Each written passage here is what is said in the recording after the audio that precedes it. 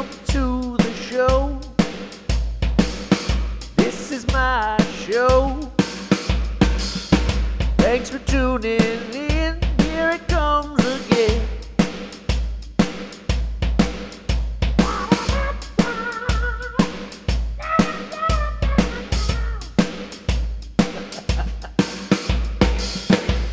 Here we go. Hello, everyone. I'm here with Mike Watson. Mike, what is your age and what do you currently do for a living? I'm 39 years old, and my day job is an electrical engineer for a battery energy storage system company. And at night, part-time, I teach as a college professor. Nice. Mm-hmm. That sounds demanding. It's actually not too demanding. It's, if it's things that are within your wheelhouse that you have a firm grasp on, and again, something like teaching, if you've been doing it for a while and it's the same thing over and over, you get better at it, you know, just like anything else. So, Okay, cool. yeah. So as far as the battery energy storage, do you do much hands-on kind of stuff, or is it mostly designing and... Yeah, it's mostly designing at this point. So we start from the paper and work our way through the design. But then once a project is complete and actually lands in the field, we get to go on site and, kick the tires and see what worked in the design and what didn't pan out so that the next iteration we can improve upon it. Perfect. Yeah. That's what I like to see. Since I'm in construction, I like to see when people actually come out to the site and, physically looking and saying, okay, well, I guess we should have done this differently. Let's do that on the next one. Absolutely. If you're designing stuff and other people are going to install it, you want to know what could be improved in their processes too, right? So I think that's one thing that's missing with engineers is you got to look upstream and downstream, not just where you sit, right? Mm-hmm. How does this affect everything else? Right. Do you have any electrical field experience at all? So like electrician work? Mm-hmm. I don't, only amateur for my own stuff. Sure. But you know how it works. So. Oh, yeah, for sure. And then, help other people with their electrical work at their house and, my own house and things like that. But I'm not certified, and so I don't touch that stuff. Yeah, not licensed, I guess. Right? Correct. Okay. Since you don't have field experience, do you think if you did have field experience that it would help with what you do now or not so much? Probably not, because, electrical engineering is such a wide field that it really is, you really can subdivide it into specific sub-industries, I would say. And that's why, to be a professional electrician, you need to be certified, right?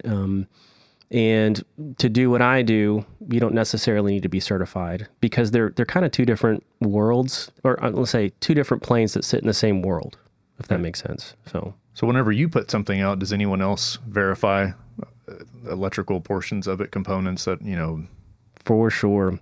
So where I sit is we'll do the initial design, and then you'll have somebody that's, a certified professional in that aspect of that little corner, and they will review it and put their approval on it. I got you. Okay. That makes sense. That's interesting. So what's a typical day like in that field right now? Yeah. So our manufacturing is in China, and, we're a global company, Trina Solar, the second largest producer of solar panels in the entire world. And so, they're vertically integrating and now going to the energy storage side of it, right? And that's where my division is. And we are stateside of trying to break into this market. But historically, they've already started to break into the market in China because their factories in China. Mm-hmm. So a typical day for me is all over the place. I work remote. And so since I interface with China a lot, obviously they're 13 hours ahead of us right now, depending on time zone, 12 or 13. And so I need to communicate with them in real time, not just over email, right? So a typical day for me is fragmented, because I can have a meeting at 6:30 in the morning with China, and then I'll have the meetings throughout the day with other cohorts, and then at nighttime, again, same thing. I could have a meeting with them at 9 o'clock at night, because it's their daytime. Mm-hmm. So it's I really enjoy that it's not waking up at 7 a.m., taking a shower, getting your coffee, driving to work, sitting down at your desk, working for 8 hours, and then getting off at 5, then driving back home. In everyday life, I get to wake up, interface with my team, go through some design drawings, verify some things that we discuss, plan projects, and then I get to, go and make my breakfast or eat breakfast, or then I can go do chores or run errands, and then I'll come back and do another meeting and, do some more design work, and then, break off again and go do laundry or whatever I need to do, and then come back at night, and maybe I have a meeting at 8, so I'm at 5:30 or 6, and just start working through my own personal work. And then when that meeting starts, I'm already engaged, and I'm already have that sort of behind me of the work mindset mentality. Go through the meeting, and then it's could be over at 9:30, 10 o'clock at night, and then can watch TV or do whatever. So it kind of opens up the whole day for you. Yeah. In a way. Yeah. But also still tethered to something. Mm-hmm. So the professor aspect, is that mostly business focused, or what's the consensus of what you teach? Sure. So my undergraduate degree is electrical engineering, and in order to be a professor, you have to have some level of graduate work behind you in that field that you are teaching. Okay. So I have an MBA, a Master's in Business Administration, so I teach business courses. Gotcha. There's an umbrella, of business in general for teaching is an umbrella, and underneath it you have all of these different courses that you teach, or you can teach. So some courses that I teach are negotiation, conflict management, communication, team building, leadership, so all under the umbrella of business. Okay. And is that umbrella provided to you by uppers? This is your broad umbrella of things you can talk about, or they have something that they push at all, or is that kind of all in your choosing? So the way it works is they assign the book for the course. Okay. And then your job is to walk through the book. So for me, each week I go through a chapter of the book. Now, having said that, when I was going through college, I would have, for instance, a professor who was teaching us something about, I think organizational behavior or something like that. And at that time, in a class of 50 students, this is graduate school, so I had some work experience, professional experience behind me. And I had been managing people, direct reports, for many years, and it's in corporate America. And so I'm, I was very well versed in that. And of course, I'm not perfect. I don't know anything. And that's why I was in school, right? But the professor was saying, okay, well, if you have direct reports and we go through this chapter, and this is how you're supposed to treat the situation, and this is how you're supposed to react to these situations and do this and do that. And I remember thinking, I don't know if I agree with that, because I can tell you, I deal with this a lot, and that's not how I see things shaking out, and maybe not the best approach. And so after giving it some thought, what I realized is that, this college professor, as a PhD, graduated high school, went straight to get their bachelor's degree, got their bachelor's degree, went straight to get their master's degree, got their master's degree, went straight to get their PhD, got their PhD, went straight into teaching. Had never been in corporate America, had never had direct reports. And so they're just reading a book, and they're trying to tell a class of, students, this is how you're supposed to approach the situation, but you've never done it, right? Yeah. I just found it a little bit disingenuous at the time. I mean, great professor, personally, good person, but just the situation, right? I was like, this is, kind of weird. So what I enjoy about teaching is, again, I go through the lecture and I go through the book, but I also give them real world experience. This is what actually happened. I've hired, I've fired, I've, seen a lot of crazy things at work unethically. I've seen, I've worked cross-functionally with HR, vice presidents, and I've been in so many different positions. I've had direct reports, I've had indirect reports. So I love the fact that I can go in there and say, okay, this week we're going to go through this chapter, and we go through the PowerPoints, whatever, and then I can pause and say, okay, well, in the real world, this is a situation that actually happened. And let's discuss this. And what do you think happened? And what would be your approach? And then I can tell them this is what actually happened, and this was the result, right? Yeah. So we do have sort of, let's say, a set of instructions that we need to abide by, which is the book. But we also have free range to, present that and teach it in a way that we feel would best be retained by the students. And that's my approach. That sounds good. Mm-hmm. That's why I usually ask about field experience and stuff when it comes to engineering, things like that, because I feel like a lot of people that I see that come out to the job sites, just the way they look at things, and sometimes the questions they ask makes me think, what is your actual experience? Are you working out of a book only? Have you ever set foot on job sites and actually put stuff together beforehand to know that that's physically possible. And I'm really surprised by some people. And just like you said, could be a good professor, a good person, but they're lacking that one thing that really connects with people and gives them something long lasting to use with that knowledge, to link with real life events and real world applications instead of just, well, the book says that it works, so that's what we're going to go off of. Things are so much different on paper than they are in tangible when you touch it. And I had the benefit of, before I went to school, I started off in a machine shop. So I learned how to mill and how to lathe and how to use a welder and really work with my hands. And then after I did that for a couple of years, I moved over into the electronics department of the same company. And, I picked up a schematic and I had to populate a board and I had to solder and I had to do all these things. And it was after that point, then I decided to go to school for engineering. And you get into these courses and you have to take these labs where they teach you how to solder. And I'm like, bro, I could do this with my eyes closed to sleep, And so you're sitting there with these other students who have never touched a drill in their life and they don't know how to change their own oil. Mm-hmm. And they're being taught how to use a soldering iron, right? And these are people that are going to go out into the industry and design things, right? So I had the benefit of that real world experience that I can carry on now through what I do as my profession. Yeah, that's great.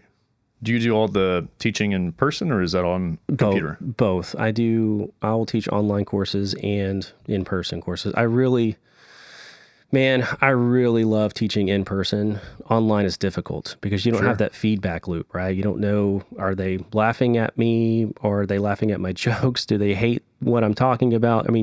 It's like talking to a wall and you don't know, is this effective? Is it working? Is it not working? So might as well be recording a video and just sending it to them at that point. That's what I do. Cases. That's what I do essentially. And it's difficult.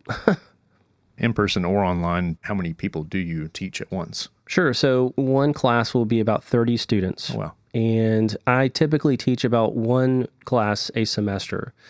And sometimes, like for instance, this semester, it'll be the same two classes, but one's in person, one's online, right? So 30 students in person and 30 students online. But it's the same course and we're going through at the same time. So it's, not that big a deal. Right. Do you have any specific fears or goals when it comes to how your students perceive you in comparison to you talking about your old professor?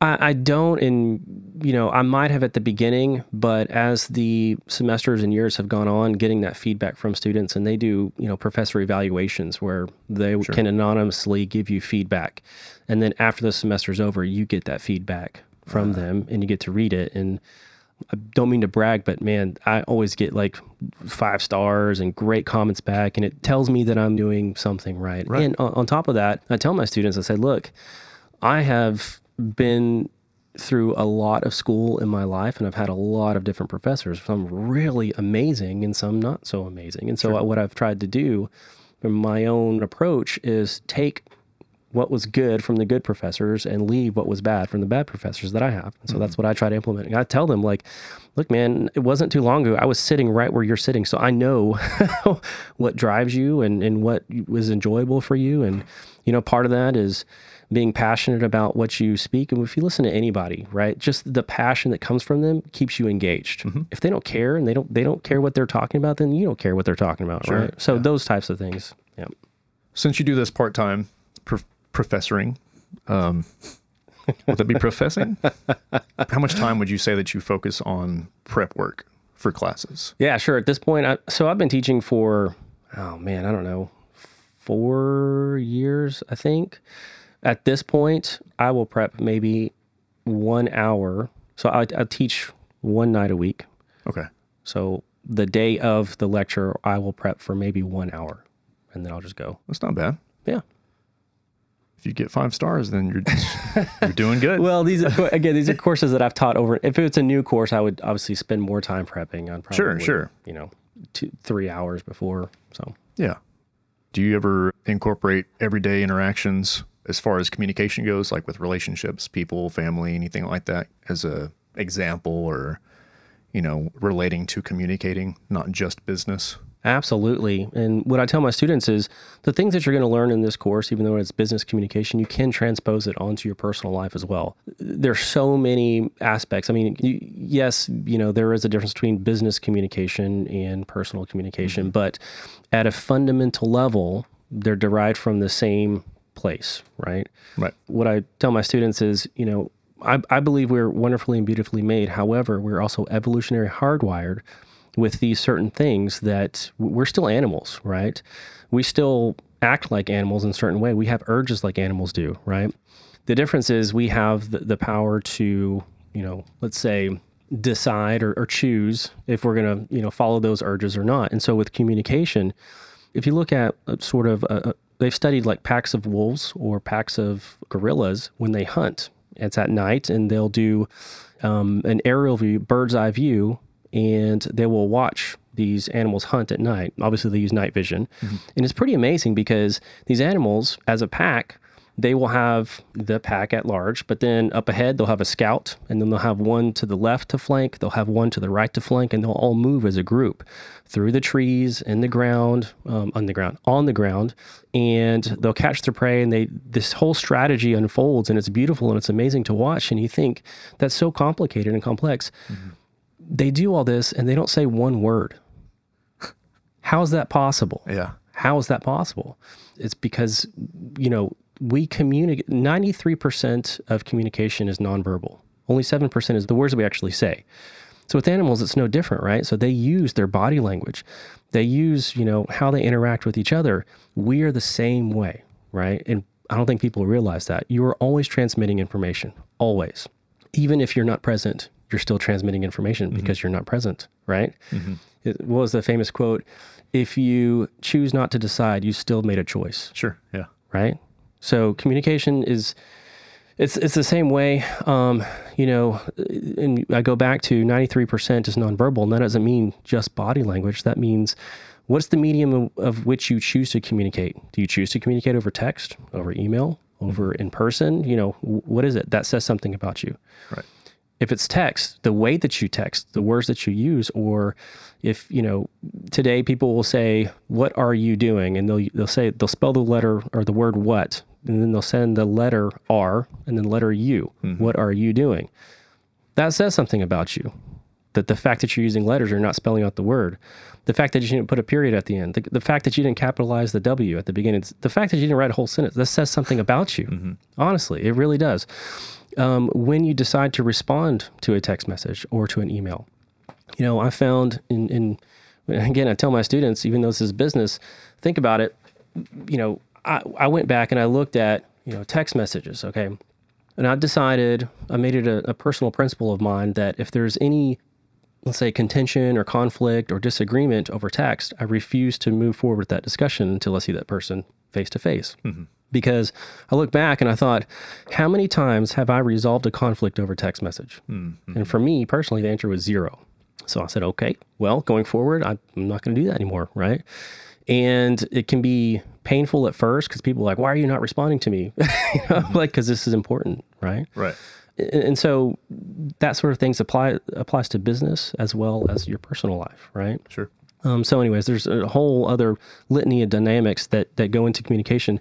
What's fascinating is not just the way that you talk, but the intonation that you use, the register of your voice, the pauses that you use. Listening is so important, and I think is a lost art. There are two types of people, essentially. When a conversation starts, it's a ping pong back and forth, right? And when we talk about listening and people don't listen, there are some people who will talk and then listen, but there are others who will talk and then wait to talk. Mm-hmm. Right? So again, that overlaps in, all aspects of life, whether it be business or personal. So those are just some, small things that I talk about with my students and that I personally have applied in my life as well as business. So that's cool. We experienced that last night. We went out to eat with some people.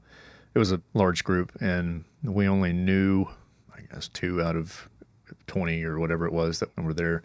And I have a habit of looking away, and it's not because I don't want to look at you. So I just feel awkward sometimes. Mm-hmm. It's just like an involuntary thing. I find myself looking away. But we had one guy that was sharing his experience, and he was so passionate about it. It was genuine. Mm-hmm. But another person walked into the conversation. So there's 3 people talking to this guy, and he's still overbearing with, well, I did this and we did this and this was amazing. And then someone else would share something and I could just see it in his face or he's waiting for his turn. I mean, not to dog anybody. It's just, it's interesting how people react. And it makes me wonder how I was perceived last night. How did they think I was? Did I not say enough? Was I, cold shouldered or something? I mean, I have no idea. Yeah. And a lot of people don't realize that they're doing that, right? Mm-hmm. I'm glad you brought it up because what I tell my students is, a good, let's call it a party trick, but I correlate it to business. All business is based on relationships at a fundamental level, and all relationships are based on communication at a fundamental level. So if you want to get good at relationships, or let's say better in business, you need to get better at communication. So what I tell them is, look, if you want people to really like you, it's very easy. When you first meet somebody, we have a natural tendency to talk about ourselves. Again, that's just one of those evolutionary hardwire things. And in general, we just have a natural tendency to talk about ourselves. So let's say that I recently traveled somewhere and I just met you for the first time. And I say, hey, I'm Mike. And you say, I'm Rusty. And you say, oh, I just got back from Spain. My natural reaction is to go, oh, that's awesome. I just went to Portugal. So all of a sudden I've taken the subject away from you and placed it on me. That's just our natural tendency. So I challenge my students. I say, I challenge you, when you first meet somebody, don't talk about yourself. Just listen. Even if you have an urge because you can relate, don't say anything. Just listen and be engaged. And what will happen is you can meet somebody for the first time and have this 20-minute conversation and never say anything about yourself. Just ask them questions. And then you'll walk away from that conversation and that person will be like, man, I really like them. I don't know why. I don't know what it is about them. I really like them. And it's true, and it happens, right? Mm-hmm. And so there is this art of listening, and I've met people who are like that, I've walked away from the conversation, man, I was like, man, I really like them, and I think I replayed the conversation. Well, they didn't say anything about themselves. They were just engaged in what I was saying and who I am as a person. Mm-hmm. So, yeah, absolutely. If that were me, I could also picture myself later going, man, I didn't even give him a chance to talk. Or I feel bad because I didn't ask, which that happens to me a lot, where somebody says, how have you been? Mm-hmm. And I'll say how I've been. And I don't reciprocate it. I mean, not every time, but I realize that later after I'm playing the conversation over again in my head. And I think, I hope they don't think I was insincere or, not considerate of them and what's going on with them. Sure. And I'm sure it can be perceived that way, but obviously it's not intentional. But it is great if you're mindful enough to catch yourself in the moment. And like you say, especially if you feel that urge, someone says, hey, I just got back from a trip to Spain, and you just got back from Jamaica yourself or something. I mean, it's just like you said, it's a natural inclination to want to relate to somebody. You feel like you're making a connection, so you want to reinforce that connection, but it's not necessary. Right. And you could do it 5 minutes from then whenever they ask you, hey, what have you been up to? Exactly. Now I can tell you I just got back from Jamaica. And I can see that being a lot more, I don't know, just a better connection. Mm-hmm. Authentic. Mm-hmm. It's really interesting. It is. I love it. I'm fascinated by social dynamics. I'm fascinated with, subset of economics of power and influence and why people make the decisions that they make and how they make them. And then, you can use that to your benefit, maybe not in an evil way, but as a, like you said, a relatable way or at a deeper level to urge people to do better or be better, or it's part of being a manager or a leader. So the difference between a manager and a leader for me is a manager is a title. A leader, you can be at any position, right? You can be the janitor and you can still lead people, mm-hmm. right? And I tell my students, a good leader creates good leaders. So my ultimate goal is for, at the end of this course, for all of you go out into the world and be good leaders who create more good leaders, right? Mm-hmm. So that's the goal. I like that goal.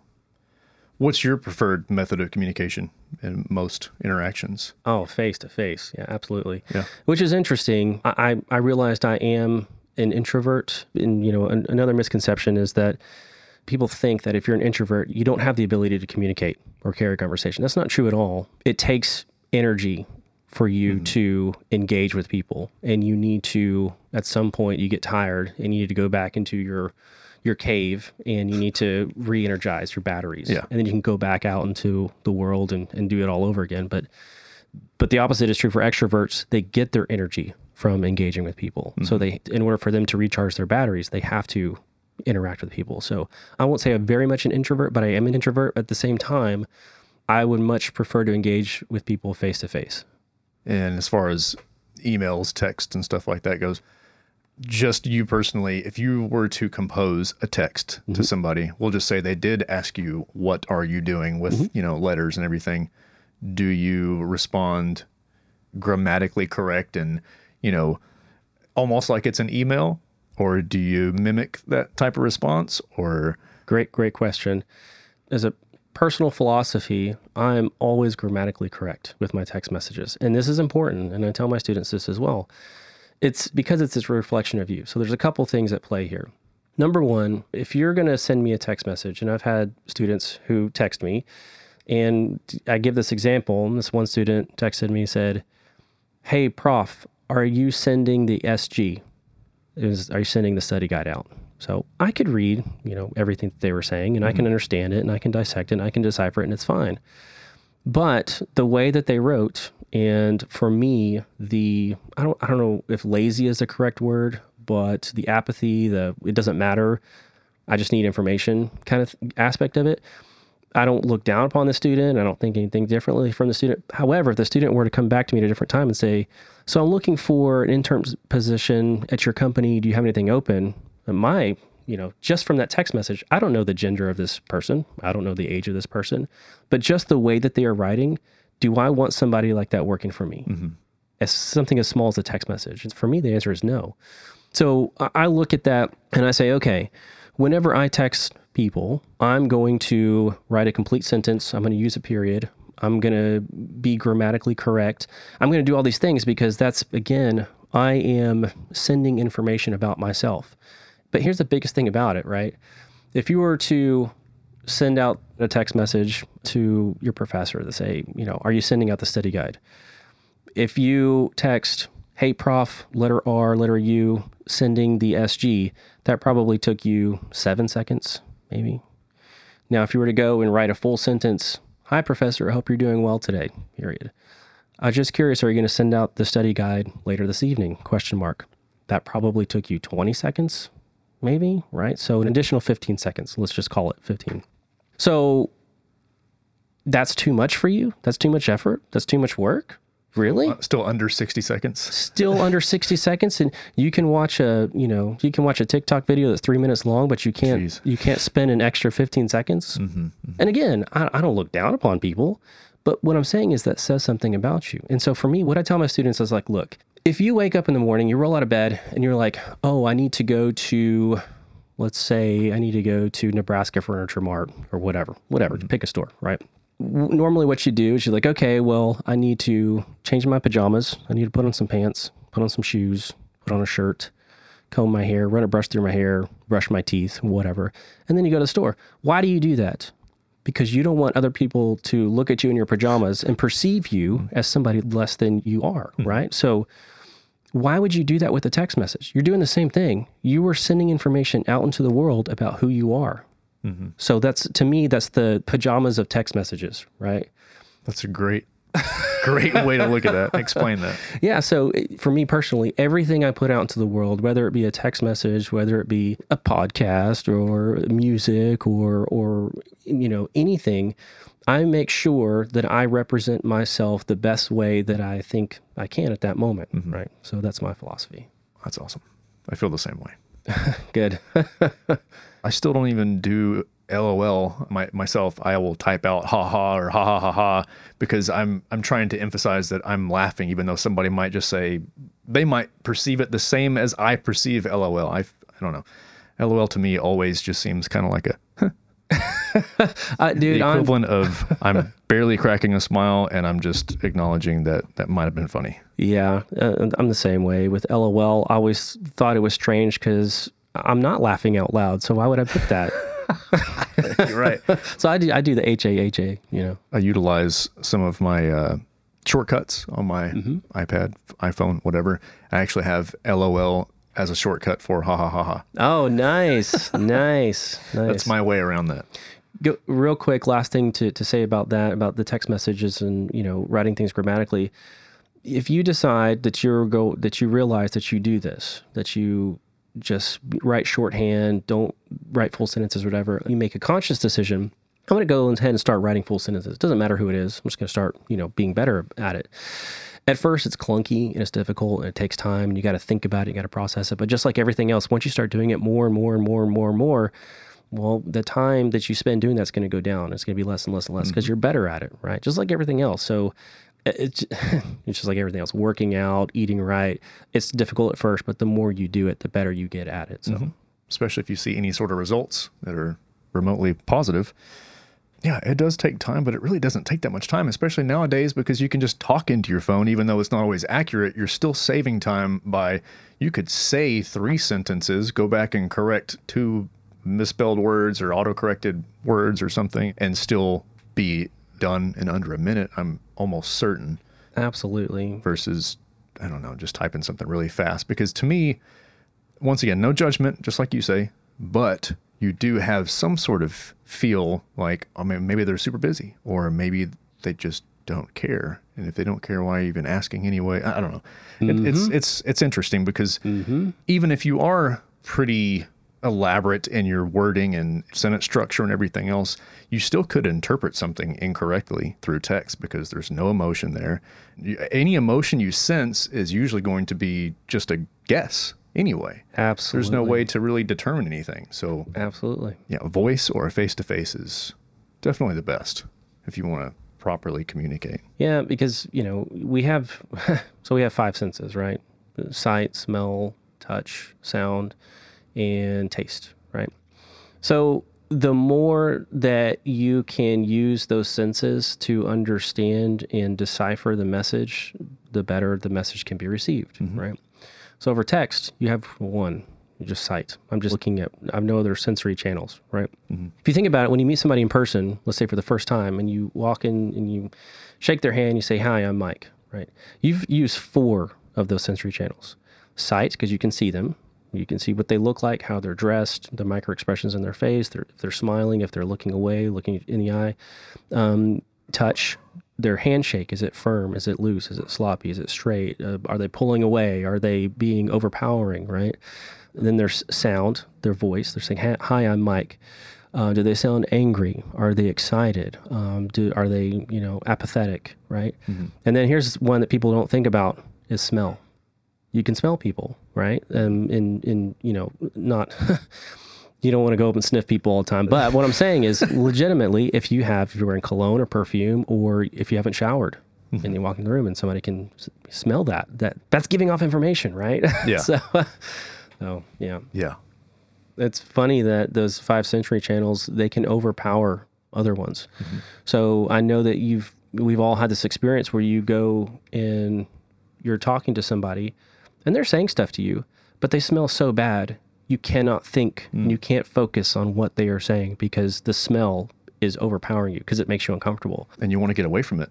Exactly. So that's also important, right? Again, it's part of business and relationships, communication, all that. You need to, personal hygiene is a thing, and you need to pay attention to that because it plays into what you're doing. Yeah. Since you have 2 young ones, do you try to instill good communication and such with them, or not so much yet?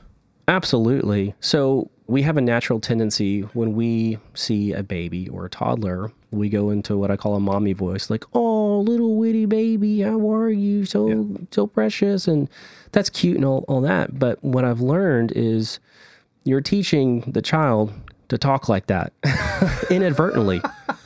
So I've been very conscious to speak proper when I interact with my daughters or when I talk to them, so that's one aspect of the communication that I've always tried to be mindful of, is to not do a baby mommy voice when I'm talking to them. Yeah. That makes sense. I never really thought about that. That does make total sense. To kind of close out that little section there, do you have an example of something that you would really stress the importance of when it comes to communication? I mean, I'm sure we've talked about most of it already, but... Yeah, I believe we've talked about most of it. I think that one thing that I would stress is, just the fact of talking to people. I've worked with engineers, side by side for so many years, and they are historically introverts, asocial, and it is like pulling teeth to get them to talk to somebody. And they're like, "Oh," I said, "Well, did you call them?" "Well, no, I sent them an email." Okay, well, this is important. Well, yeah, it's a strongly worded email.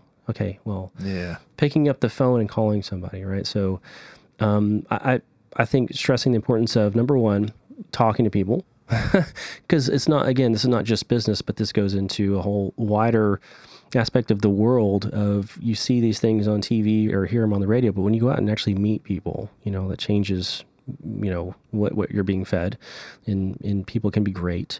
But then the second that I would stress is, like we talked about, is listening, just listening, not being so impulsive to talk about yourself. The main thing that I would want to stress is that communication is important, and it just makes sense. You just don't understand what someone is thinking, what their intentions are, and just a little bit of communication can solve lots of misunderstandings, for one thing, and unnecessary stress, unnecessary suffering. It just makes sense. I was thinking about this concept the other day, and about how communication is so fundamentally important on many different levels. In the business book, you open it up, chapter 1, like the first sentence is, data shows that effective communication is the leading indicator of financial success. And I repeat that. I tell students that like 2 or 3 times. I'm like, I want you to hear this. I want you to listen to what this is saying. But then I was thinking about this concept the other day about how important communication is in life, obviously, but then in relationships, right? It's the building block of relationships, and that's how you build trust, and that's how you, let's say, foster a healthy relationship, is through communication, open communication. But part of that is, having the psychological safety to be able to communicate, right? Now, what I was thinking about the other day is, I've thought in the past how important financial literacy is, and it's something that all of us touch when we get, as we're adults. We all deal with financial situations. We have to take out loans. We have to pay our bills. We should be saving. What do you invest? Like, how do you open an account? What does the stock market do? How does that work? How are people getting rich off the stock market? What is that? And what does this mean? What are dividends? And I always thought it's so important. Like, why aren't they teaching this in school to kids? Like, financial literacy. It's so important because everybody deals with it. So what I was thinking about the other day was the same thing with communication. And what I mean by that is, every single one of us, we have relationships with other people, whether it be our parents, our spouses, our friends, our coworkers. We all have to communicate, and they're all relationship based. So how come I've never taken a course as a kid on how to effectively communicate?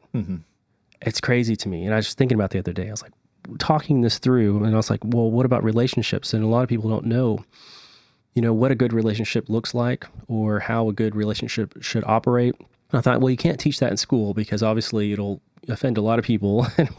Sure. But my girlfriend, I was telling her about this, and she said, yeah, but you can teach communication.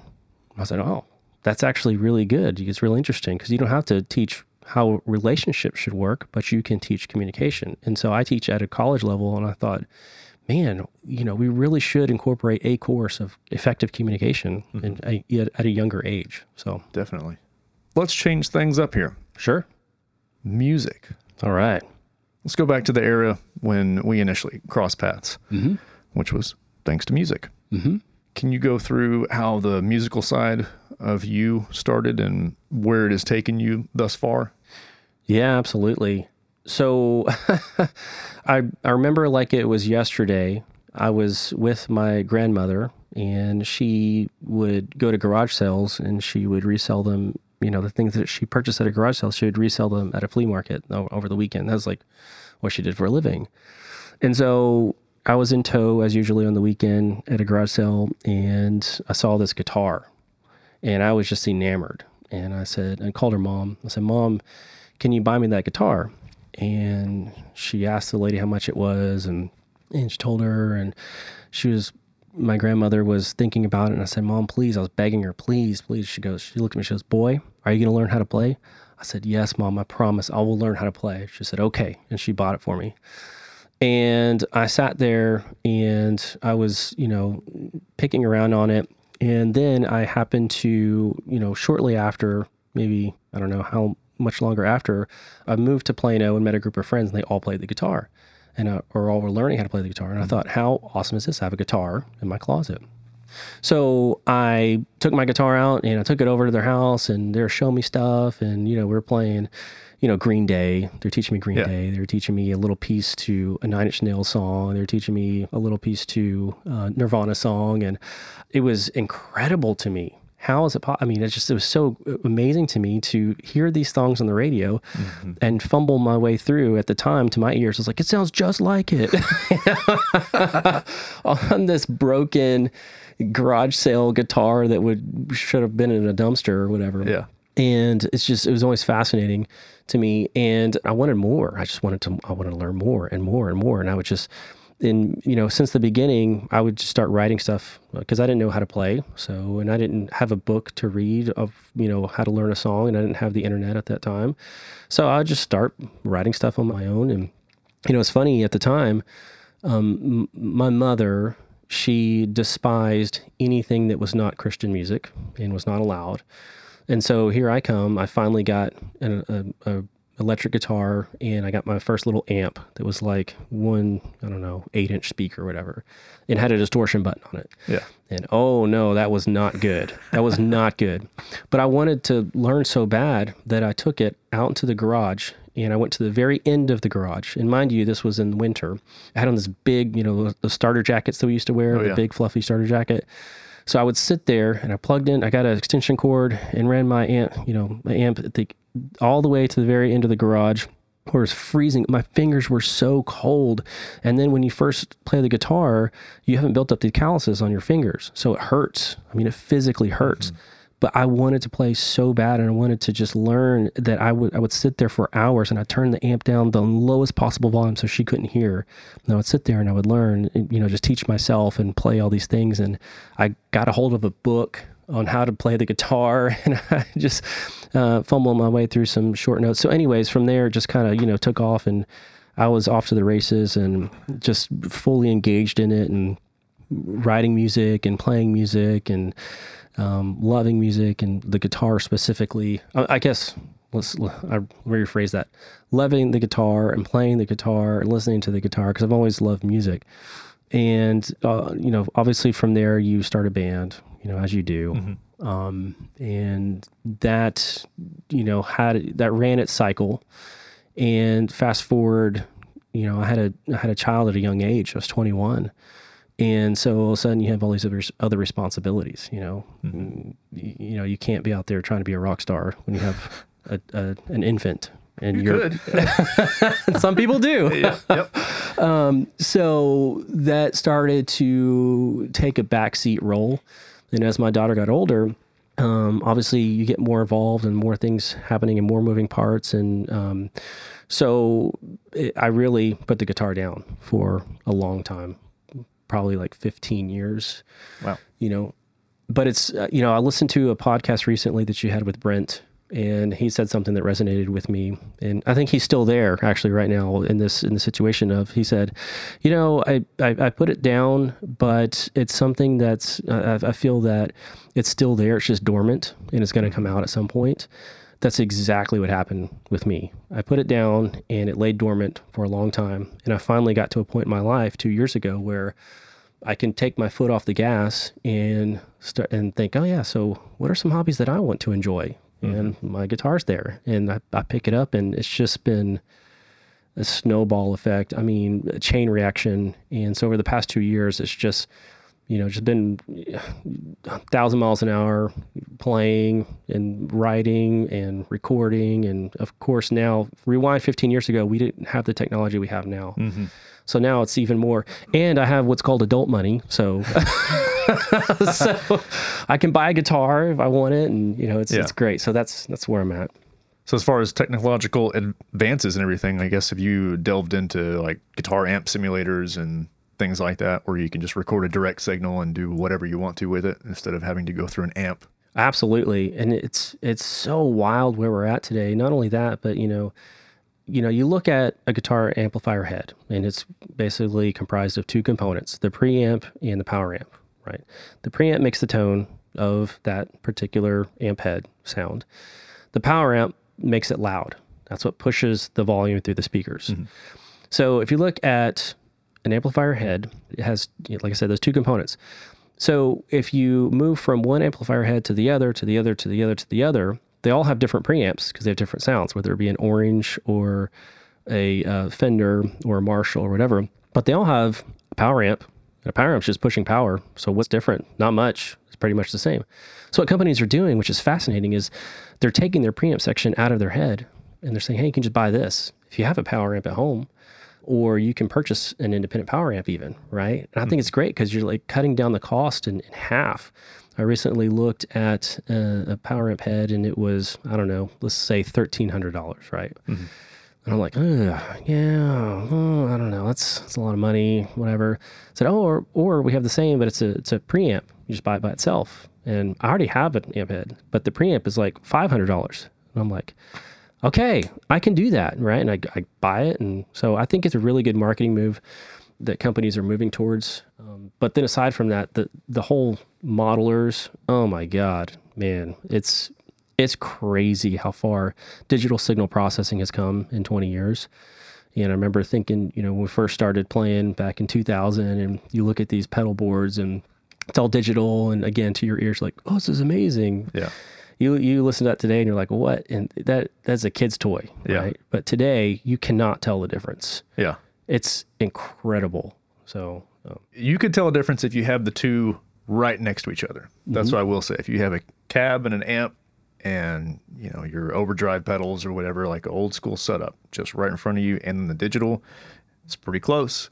But you can tell something's missing, but it's too close to be that concerned about to me. It's so convenient to be able to have less to take to a show if you wanted to, for one thing.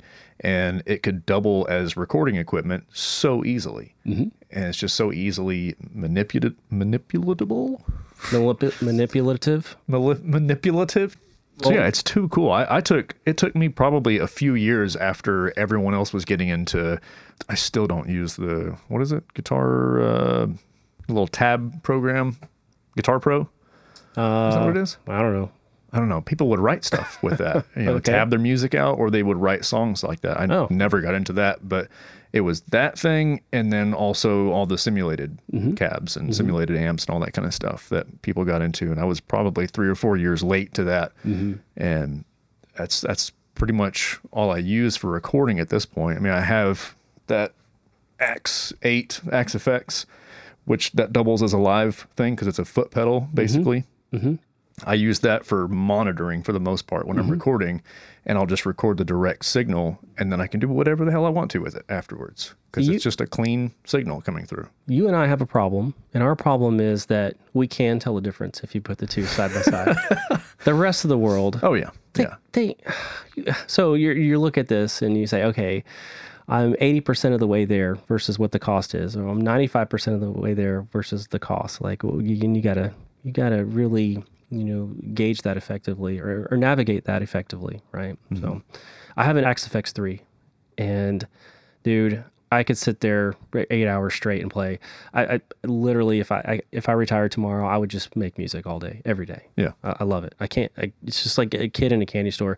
It's so amazing to me. So your X8, my Axe-Fx 3, if you walk into the biggest music store in the world, you have all these hundreds of amps and cabs and mics and pedals and all that. You put all that in a box. Well, just imagine you're still in that store. Imagine how much time you would spend if you own that store to just plug into everything and every different sound and every different configuration and turn every knob. But you can do that at your desk with this thing.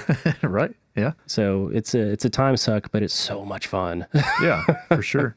I can certainly imagine. So after, not doing it for so long, you have all this time to make up for with, all the creative ideas that you might have had at the time and just kind of pushed to the side and definitely just resurfacing in a way. Yeah, definitely look at music, making music, playing the guitar in a different way than I did when I was 18, which hopefully most of us look at anything we did at 18, we look at it through a different lens as we're older, right? Oh, yeah.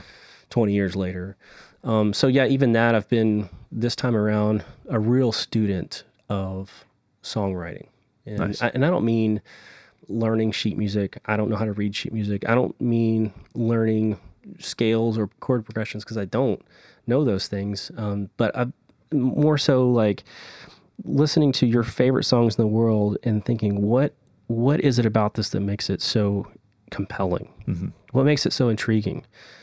Not just the words, but what's going on in the back. So there's the guitar, there's the bass, there's the drums. What is this noise in the background? What is that? And you find out it's a pad. What is that? Yeah. Well, how do you use that? Well, how is this song structured?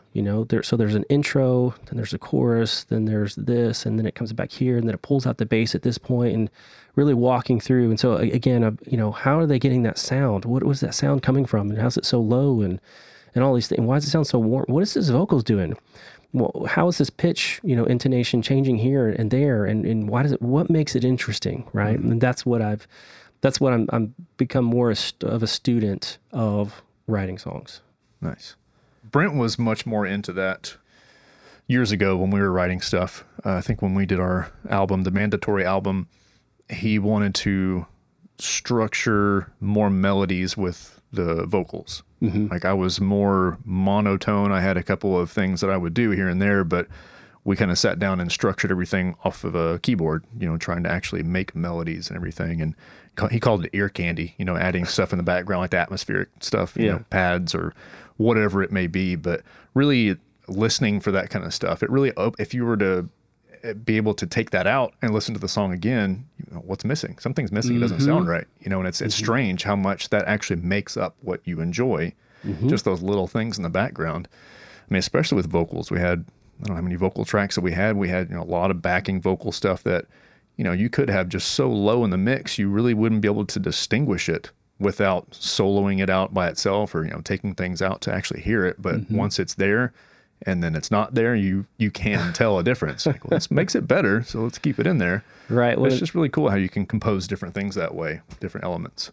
One of the exercises that I did that really brought that to the forefront of my attention is when I was getting back into music, and I really liked a particular Seven Dust song, and I was listening to it, and I was like, man, I just want to record it because I just want to see what it sounds like, how far off I am or whatever. So I recorded it. And I got my buddy Steven to lay down the drum track, and we threw that in there and the bass. And it sounded horrible. And it sounded so bad. And the instruments are fine. They're in tune. Mm-hmm. But then that's when it really struck me that there's all this other stuff going on. It's not just a guitar and just a drum kit and just a bass. There's all these other things happening. There's effects, and there's risers, and there's pads, and there's backing vocals, right? All these other things that make it what it is. So it's fascinating. Yeah, you hear that with pop music and stuff, with like a powerful chorus or something. And if you were to sing along, you're probably going to sing the main notes that you hear, but there could be 2, maybe even 3 other notes, octaves or whatever in the background that they're so smushed in the mix mm-hmm. and comprised together where it's like one big conglomerate track when there's actually 7 tracks going or something, and it's all vocals, but it sounds like one massive person singing. Yep. Like I would do that with some songs. I would do a quick little vocal cover, and I would sing the part that I hear mm-hmm. and then think, wow, it sounds so flat. I guess I should maybe record it again, mm-hmm. 1 or 2 more times. Now I have 3 of the same take, but it's still not powerful enough. And then I really listen. Okay, well, there's a lower harmony in there somewhere. Can't mm-hmm. even really distinguish what it is, but there's something there. So then I do that. Still doesn't sound the same. Listen again. Okay, there's a higher harmony in there that I'm now hearing for some reason. It's so crazy how all that just makes up something. It's fun. For me as an engineer, I mean, all engineers, we love taking shit apart, right? Mm-hmm. What it is, well, I want to take the screws out and I want to see what's inside. And that's satisfying my engineering desire is just like you said, walking through a song and you figure it out. But well, there's something else. Well, what is that? And you get to dissect this, right? And you take it apart and you unfold it and unpack it and you realize it's just this massive thing with all these complex parts and it's beautiful. Mm-hmm. All of these things come together in concert and create this, even if it's death metal, it's still, you're like, wow, I didn't realize that all that went into it, Yeah. So, and another thing that's, there's a 15-year gap there from putting down the guitar to picking it back up. And what's crazy to me, I mean, just blows my mind is the technology in terms of recording, right? Mm-hmm. And, I found this band that I thought they had a really good tone, and I reached out to them on Facebook, and I said, hey man, so, what'd you do to record this, blah, blah, blah, this song? And like, oh, well, We recorded the guitar tracks at my house, and then the drummer recorded the drum tracks at his house, and the vocals were recorded somewhere else. Then we all sent it in to the sound engineer, and he mixed it and blah, blah. And, that's crazy that we can do that. Yep. You and I could not do that when we were 18 years old. Nope. We couldn't do that. If you wanted to record something, you had to have money so that you can book a studio. Yep. And that studio would cost millions of dollars to make potentially, right? To build. And now you can buy this hardware. And back then, what it would have cost you to make one song, you can take that money today and purchase all this recording equipment that will be just as good, if not better, in your own house, in your own home, which is mind-blowing to me. So I can record stuff at my house. And my buddy, Steven, who, plays drums, I convinced him to get an E-kit. So again, that is just a game changer, absolute game changer. If you think about it, acoustic drums, they go out of tune, they break, the sticks break, you have to replace the heads, the cymbals will break, you have to replace those. Then you have to set up mics, and you have to find the placement of the mics. You have to purchase all the mics, and there's all the cables and all of these things. With an E-kit, all that goes away. Yeah. It all goes away. And you can not only have one kit, you can just, with the push of a button, switch over to an entirely different kit. Yep. We were sitting there at his desk, and I'm like, man, that snare sounds too high. We need to bring it down. Okay, click, click, click. How does this sound? A little too high. Bring it down, just a little bit more. Click, click, click. Perfect. Now the level's too low. Bring it up. Bring the level up. Click, click, click. We're done. It's crazy how amazing things are right now. That's what I was talking to my wife about in the next room over. That was our jam room. We would have practice here, which I haven't had in, several years at this point. So I had a drum set here, and it's been in the closet for the past 2 years at least. And I was telling her, I don't see myself bringing that back out of the closet because I don't really see a band in here having practice regularly enough to justify taking up an entire room for drums and other equipment.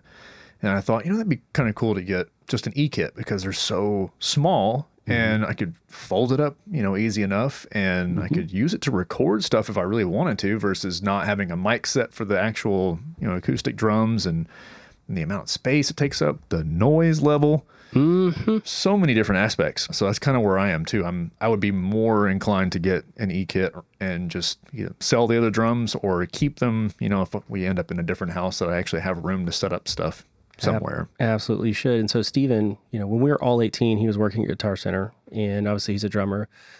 He said at that time, back in the day, there was, if you walk into the drum room of Guitar Center, 90% of the floor space was acoustic drums, and they'd have one E-kit back in the corner, right? Today, 90% is E-drums. Oh, wow. E-kits, and there's maybe some acoustic parts scattered here and there, right? Because again, the advent of DSPs and technology, and it's like, it just makes sense. Like, why would you spend all this thousands of dollars and you get one kit where you can spend the same or less and get multiple kits, right? With the push of a button. So right. Pretty crazy. That's so weird, man. I don't think I've actually been into a Guitar Center in years at this point. I've had most of the stuff that I needed. The last few guitars that I've gotten were all custom builds, so I see them hanging on the wall, and I'm like just antsy to get my hands on them. You do that soon.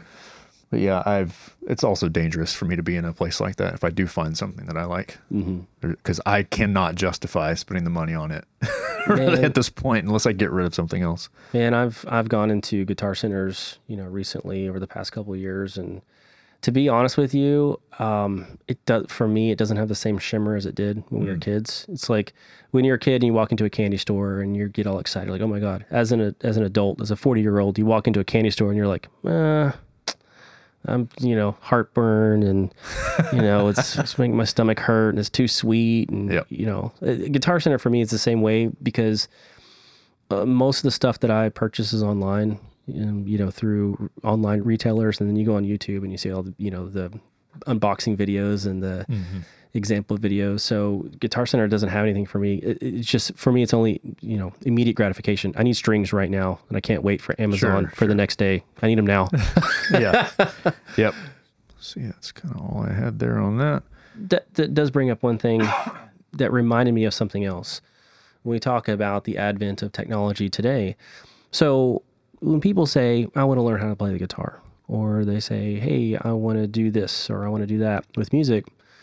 And they're like, well, I can't do it because I need a good guitar, or I can't do it because I need lessons and my parents won't buy me lessons, or whatever. Name your excuse.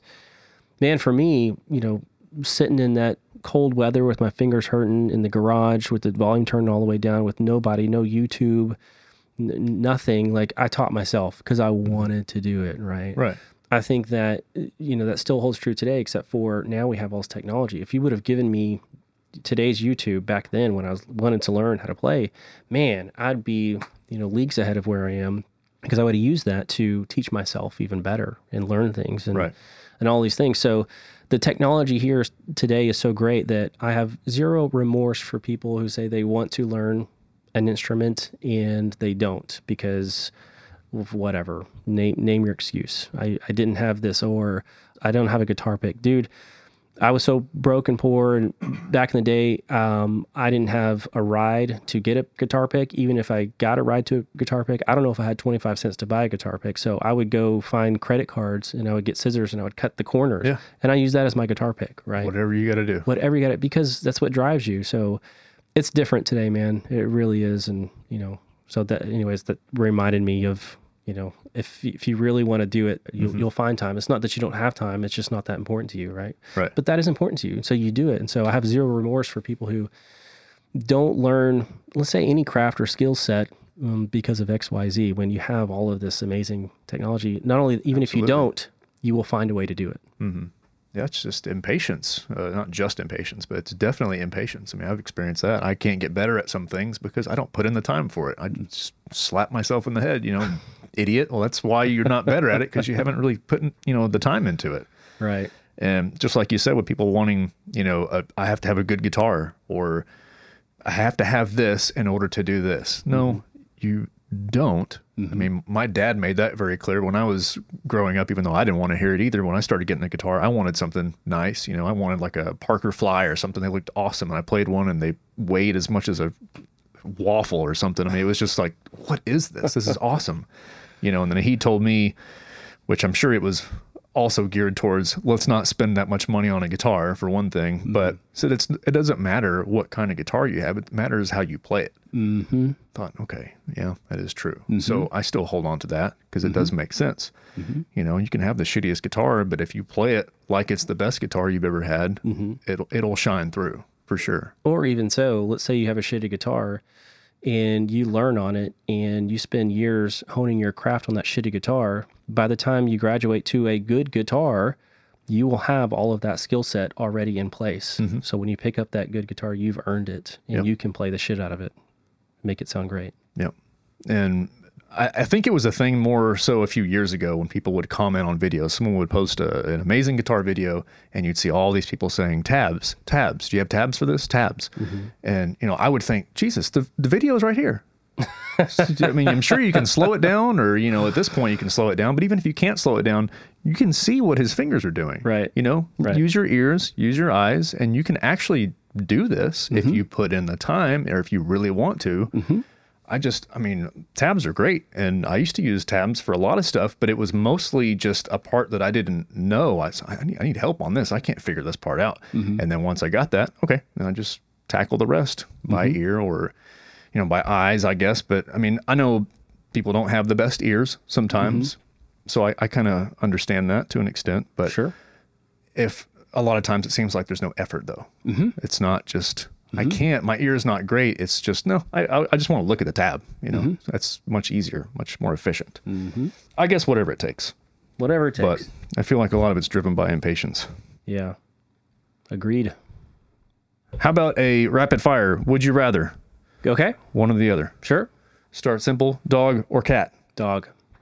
Dinner at home or dinner out somewhere? Ooh, man.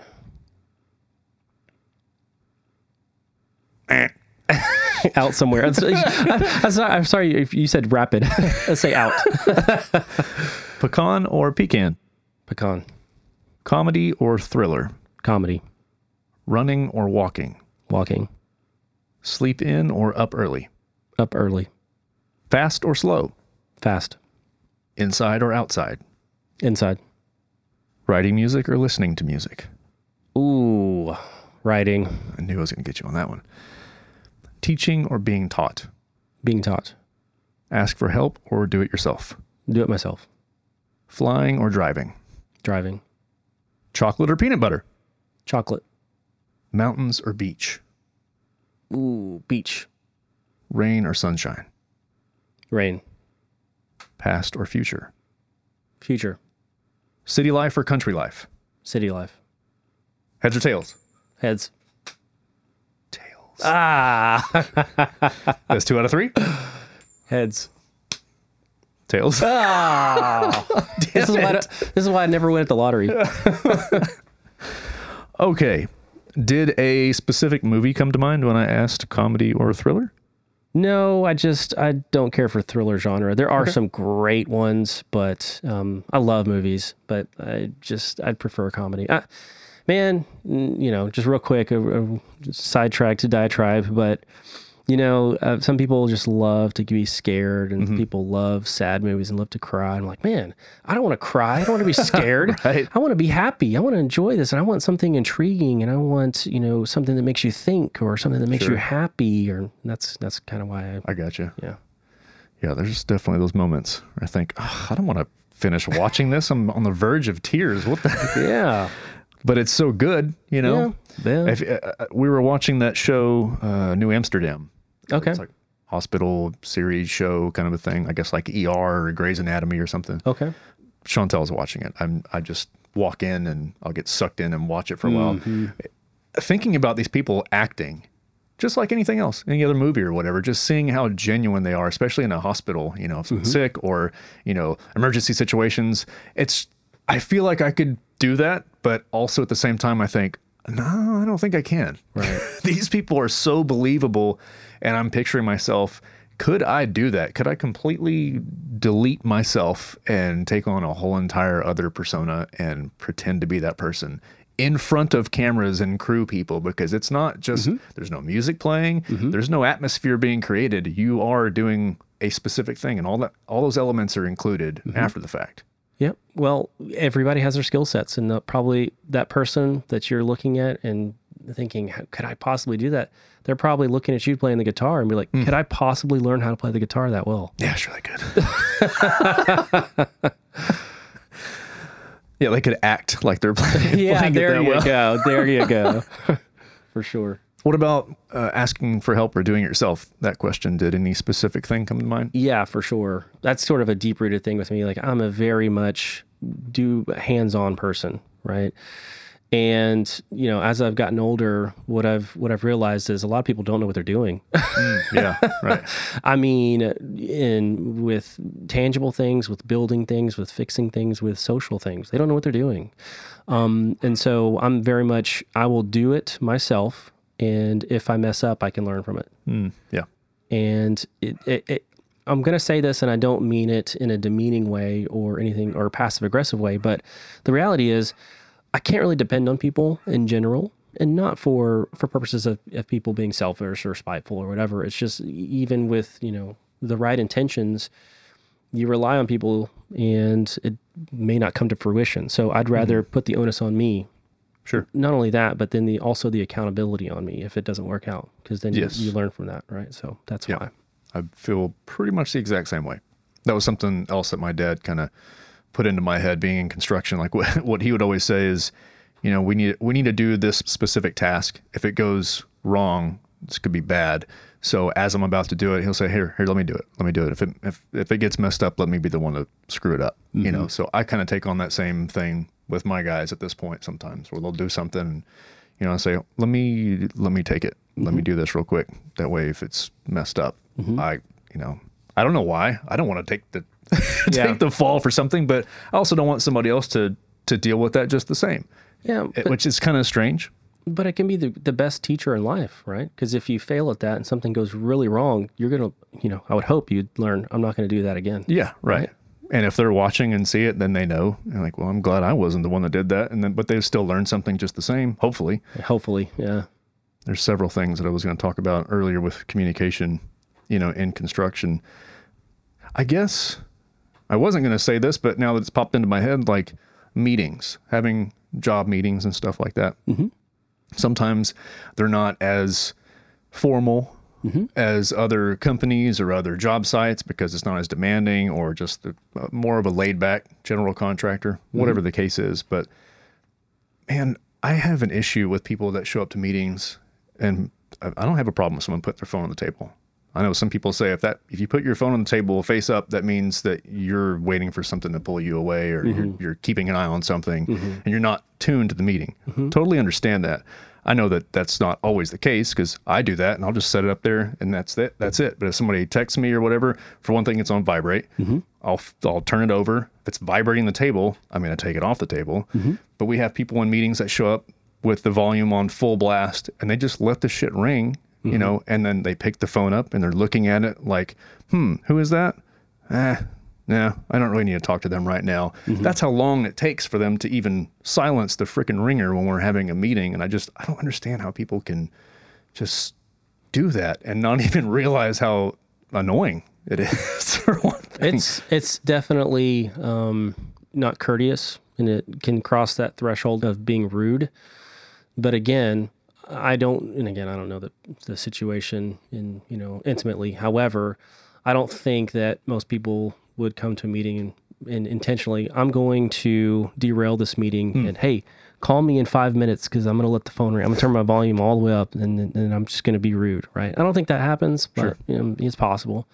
But the way that I would approach that situation, if I were in that situation, I'd get my crew together, even if it's laid back, and be like, look, guys, we have 10 minutes to discuss whatever, or 15 minutes. So, we don't do this often. I could set aside an entire hour and we can go sit down somewhere, but none of us want that, and it takes a lot of time. We have things to do. So all I'm asking is 15 minutes of your undivided attention. That's it. So let's be courteous with our phones, with our attention, and let's get through this, and then we can move forward. If not, maybe we do need to think about scheduling an hour so that we can account for all of these interruptions. Right. That makes total sense. I've seen some GCs present it that way. If somebody's phone rings, it's like a teacher in a class, just going to stop talking until you're done with what you're doing. Can you turn that off for a minute? As we're talking right now, I can't hear the person in front of me because your fucking phone's going off every 5 seconds. One of my biggest pet peeves for meetings is when you are hosting a meeting with, let's say, 10 people and people don't show up on time. That's another one. That's a big pet peeve for me, because if you think about how much each of these people are getting paid for salary, and then you divide their time by however many hours, and then the infrastructure, how much you're paying for rent and electricity, and as the clock's running, you're spending all this money, and we all have things to do, and be cognizant of time. It's one of those things of, it's just disrespectful, right? So that's a big pet peeve of mine, is showing up late. Yeah, if I've had that happen to me before, I'm going to at least text the GC or something and say, I might be 5 minutes late or something. And I've seen some other guys that will tell the GC that. He'll tell everybody else in the meeting, hey, one of the guys is running a little bit behind. Let's wait for him to get in before we get started. That's great. That's awesome. Communication. It's wonderful. I tell my students, because I expect the same thing if they're going to be running late and I'm in the middle of lecture, right? I say, look, if you were going to just not show up to work, would you not tell your boss? Would you not tell your manager? No, of course not. You would text them or send them an email and let them know what's going on. I said, I expect no difference. You're in college. This is a communications course. Yeah. You need to learn how to communicate. Yeah. No kidding, man. Especially for that. Yeah. So another thing that you mentioned that you enjoy doing is traveling. So I wanted to at least talk about that. Sure. So you said that's something you weren't able to do much earlier in life. Right. And I'm assuming it's because maybe financial reasons, or did you not care or think about it as much? I was kind of curious. Yeah. So obviously, number one, financial reasons, right? You got to build your career. I came from, it's a cliche, but I really came from nothing. And so you got to, if you don't have anything to begin with, how do you just decide, hey, I want to start traveling the world? Oh yeah. You don't have any money. So for the past, I don't know, I think I started college at 24 and I'm 39 now. So for the past, 15 years, I have been very career driven, and I'd say, let me take that back, the past 12 years, from 24 to say 36 or whatever. I was very, pedal to the metal, anything I can do to advance and grow, climb the corporate ladder and make more money and all that.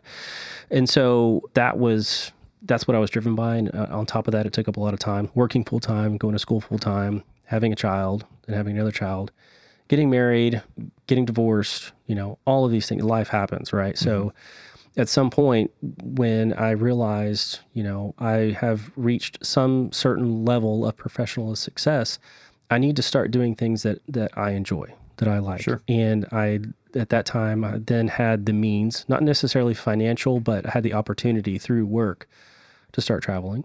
And I thought, well, I'm going to start doing this. And so work took me, all around the United States. I've been to so many different states for work, New York, Florida, Chicago, Minnesota, Washington, California, Kentucky, Colorado. I mean, you name it. I've been all over the place. Utah. So the more that I got out there, the more I really enjoyed seeing different places. Mm-hmm. And whenever I'd go for work, I would make sure that I would try to book it so I could stay an extra day or two, or butt it up against a weekend where I needed to do my stuff on Friday, or I need to do my stuff on Monday. And then I'd go and run around for a couple of days or wherever. Yeah. I really enjoyed it. And then, and then a few years ago, I went to Mexico for the first time, and it was amazing. And so I've been back to Mexico in different parts. I've been to Tequila, I've been to Guadalajara, Puerto Vallarta, Cancun, Tulum, Mexico City, all these different places, because I go there and I love it. And then I recently got back from Colombia, went to 3 different places in Colombia: Santa Marta, Cartagena, Medellin. And so again, I think it's one of those things where travel broadens the mind. Mm-hmm. We all have a mental model of the world, and we, where do you receive that information from? Well, mostly from YouTube and TV and television and news broadcasts and clippings and articles and everything. But you got to realize that that's all gone through filters to reach you. Mm-hmm. And so once you get out there and you see the world, I mean, it's eye-opening. To give you an example, I was in England years ago, and I was at Stonehenge. And we were talking to some people there at Stonehenge, and they're like, "Oh, where are you from?" And I said, "Texas." "Texas? Oh, wow. Do you ride horses to school?" Oh, yeah. And you laugh at that. We laugh at that. But that's what the world thinks when they think of Texas, right? Yep. And so obviously I'm like, this is so funny. I want to keep this going. I say, of course we ride horses to school. How else do you get to school? Horses. And so recently I was talking to a coworker of mine who sits in China, and we were waiting for a meeting to start. So it's just he and I on the phone, and he just says, "Do you have a gun?" I was like, where's this coming? What an odd question. Where's this coming from? And I start laughing. He starts laughing. And I said, "What?" And he goes, do you have a gun? And I said, "Well, yeah, I have a couple of them." And he goes, "Oh, okay. Cause here in China, we don't have guns. And we know in Texas, people say that you have guns and, blah, blah, blah." And so they have this mental model that we're just running around the street, waving guns around. Wild West, right? So the world's view of Texas is horses, tumbleweeds, 6-shooters, cowboy hats, blah, blah, blah. And you and I will laugh at that because we're here and we grew up here. And we're like, okay, there's some reality to that, but that's not what this place is about. Okay, if you look at some place like Colombia, first thing comes to your mind: cartel, cocaine, drugs, murders, ransom, hostage situations, whatever, blah, blah. And there is some grain of truth to that because it was, something had to have happened for that narrative to take place. But then you get there and you're like, where's the cartel? Where's the, why is there not cocaine at every 7-Eleven? What's going on? It's not like that at all, man. I went to Colombia, and when we first landed, we got at Santa Marta, and then we went up and we had a tour guide take us up into the Amazonian rainforest and interface with a tribe who doesn't have much interaction with civilization, period, right? And that whole experience was just mind-blowing. It was amazing, right? They didn't even speak Spanish. They have their own language, so they have an interpreter from the tribe, and got to go, they literally, it's just like they wash their clothes in the river, and they have a holy river, and then I'm there, and I traveled all this way. I'm like, there's no way I'm not getting in this river. So I stripped down and jumped in, man. And it was just a crazy experience you can never replace with anything else. And those kinds of things, you will never get, most people will be like, I'm not going to go to Colombia. I'm going to get murdered. And, they're going to hold me for ransom for some cocaine. Yeah. And that was my mental model a few years ago until, my girlfriend, she's from Colombia and she was so excited to show me her country. And I would have never thought about that. I'm like, no, there's a million other places I'd rather go. But I went because I trust her and I believe her. And it was just one of the greatest life experiences I've had. So, yeah. Makes you wonder, too, if it would be different if your skin complexion was different. Because you do have a darker skin complexion, so you might not stick out as much. Okay, good point. I would say I would not have gone if I was not with somebody who's from the country. Sure. Okay. And especially if you are, lighter skinned and you look Caucasian, you look American, you're a target. But so I say again, same thing. It's like, if you look at New York in the late 80s, the murder rate was so freaking high. And you look at Chicago and their gang, in murder rate is so high. But that doesn't mean all of America is like that. Right. And you wouldn't run down a bad part of town in Chicago with a wad of cash waving it down the street. You just wouldn't go down the street doing that, right? You just have to be careful. But you might not know that. So if you have somebody who's from there, say, hey, let's just don't go to this part. Don't do this. Maybe get a tan and you'll be okay. Yeah. Yeah, I was laughing about the horse thing because I know that I experienced that somewhere. I was thinking it was Nicaragua when I went, I think it was 2012. And I want to say somebody said that. And they were, I guess they were serious. I'm pretty sure they were serious. But it is interesting. But I was also told, forgot by who, where, but in going, if someone asks where you're from, better to say Texas than United States. Yeah, so that's one of the things I've learned is when people think of America, and this is outside of America, they typically know New York, California, and Texas. That's they know these places. Sometimes they'll know Florida. I was going to say maybe Florida. Yeah, but other than that, they don't know Wyoming. What is Wyoming, right? Yeah. So, and people around the world, they love this idea of Texas. They love this romantic idea of the Wild West and being free and jumping on a horse and riding off into the sunset kind of a thing. It's kind of cool. So yeah, people love that you're from Texas. So I wave that flag wherever I go. Yeah. Yeah, I guess if you had those three to choose from, you're either going to be like a surfer bum or, a cowboy or a business dude or something. Yeah. That's interesting. Mm-hmm.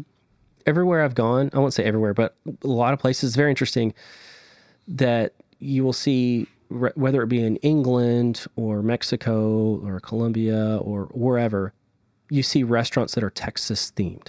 Right. And they will have a Texas flag. It's crazy. I was in Cartagena and, we were in this densely populated place of Cartagena and I look over and there's a Texas bar and grill with a Texas flag and a horse, a stallion. And I'm like, yo, that is awesome. We need to go check this out. You won't find a New York themed bar or grill. Mm-hmm. You won't find a California themed bar or grill. You won't find a US themed bar or grill. People are fascinated with the idea of Texas. So when you do travel, do you stay in hotels or Airbnbs these days? So for when I would travel for business, it was always with hotels because obviously that's what was allowed per policy and they paid for everything. Now, because of that, I would build up a lot of points. So when I would travel, I would use those points to get a free hotel, right? Nice. Yeah. But, given my own choice, probably I've done Airbnbs. In Colombia, I did a lot of Airbnbs. So my philosophy on traveling is, and there's no right or wrong way to look at this, but I think a lot of people will, let's take Cancun, for example. I want to travel, I want to go somewhere, I want to relax, and enjoy the weekend, enjoy a beach. So I want to go to Cancun. So they'll go to Cancun and there's this all-inclusive resort. It's a great deal, 5 days, 4 nights, whatever. And they'll do that. All the alcohol's included, meals are included, and great. So they'll fly on a plane, they'll travel thousands of miles, get to Cancun, they'll go inside the resort, which is a building, and they'll stay in the building for 5 days and 4 nights. And they'll just lay in the pool. And to me, I look at that and I go, well, I could do that here. Right. Why am I traveling all this way to sit in a resort in a pool and drink and eat when I can do that here? So the way that I look at it is I want to go where the local people are, right? I want to go somewhere where nobody speaks English. and just kind of make my way through, and which is okay if you have somebody with you who speaks Spanish. Hey man, I'm trying to learn myself. It's not going too well, but I walked through Mexico City by myself and didn't know any Spanish really. I mean, I can, order some food or whatever. And of course, the way that I look, people assume, right, that I can speak Spanish. But so I love to go off the beaten path, and I love to go visit, if somebody in that country who's from that country, if they were going to go on vacation somewhere within their country, where do they go? They don't go to Cancun.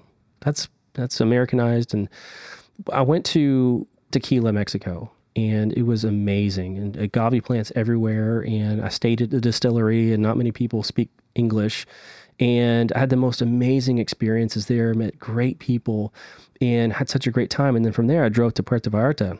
I was driving into Puerto Vallarta, and there's a Subway, and there's an Outback Steakhouse. And I was like, okay, I mean, I can do that here. And truth be told, that was probably the worst part of the trip, just because it's so Americanized. Right. And there's nothing wrong with America. It's just, I want to go somewhere and see new things and do new things and meet new people and see new environments and new places and new cultures and all this. Yeah, that makes sense. Do you have anything specific you like to do when you travel, like seeing historical places or hiking or local nightlife, things like that? Yeah, all of the above. Nice. Yeah, I mean, some people are like, oh, I don't want to do the touristy things. Well, I enjoy a little bit of a taste of the touristy stuff, because it's touristy for a reason, right? Sure. Whether it be monuments or historical markers or sightseeing or whatever, or a museum. Yeah, I want to go do that. But again, I want to go off-road. One of the coolest things I did in Mexico was take a quad up a mountain. They did this tour, and you go up and you do this restaurant and come down. It's just like, those things are so cool, man. Yeah. So I just like to put my hands in all different kinds of things. And culture definitely ties in with travel as far as experiencing different cultures and societies. Are there any places that have really left an impression on you culturally? Mm-hmm. Yeah. All of Latin America, man. Again, growing up here, specifically in Texas and in Dallas, we're exposed to a lot of Latin influence, right? Because we're so close to the border. But for me, being naive and not knowing anything and never traveling anywhere, we are only exposed to one subset of a entire larger Latin community, right? So you think they're all like this, right? And it's it's ignorance, it's lack of not knowing. But then you start traveling south of the border, and then further south, and then further south, and then you're just like, whoa, there's all this amazing stuff here, amazing people. And so definitely, like I said, it's just the whole Latin community has really made a big impression on me. Have you been to Nicaragua? I have not, no. That's the only place that I really have been south. I've not been to Mexico. But man, Nicaragua, that was a culture shock for a few reasons. One was my ex-wife and I. And when we got there, I can't remember if I've talked about this on the podcast, but it doesn't matter. I think it was nighttime, and we had a cab driver pick us up. They were already set up to pick us up. And he spoke a little bit of English. And, first thing, we're blowing through red lights, driving down the road, driving in the middle of the road. You can see a couple of lanes, but it doesn't matter. You just drive in the middle of the road. It's no big deal. And, we're looking at each other like, why are we running red lights? There's other people on the road. And then he can see that we're kind of concerned. He goes, oh, no policia. Oh, okay. I don't know if that makes me feel any better, but that's cool.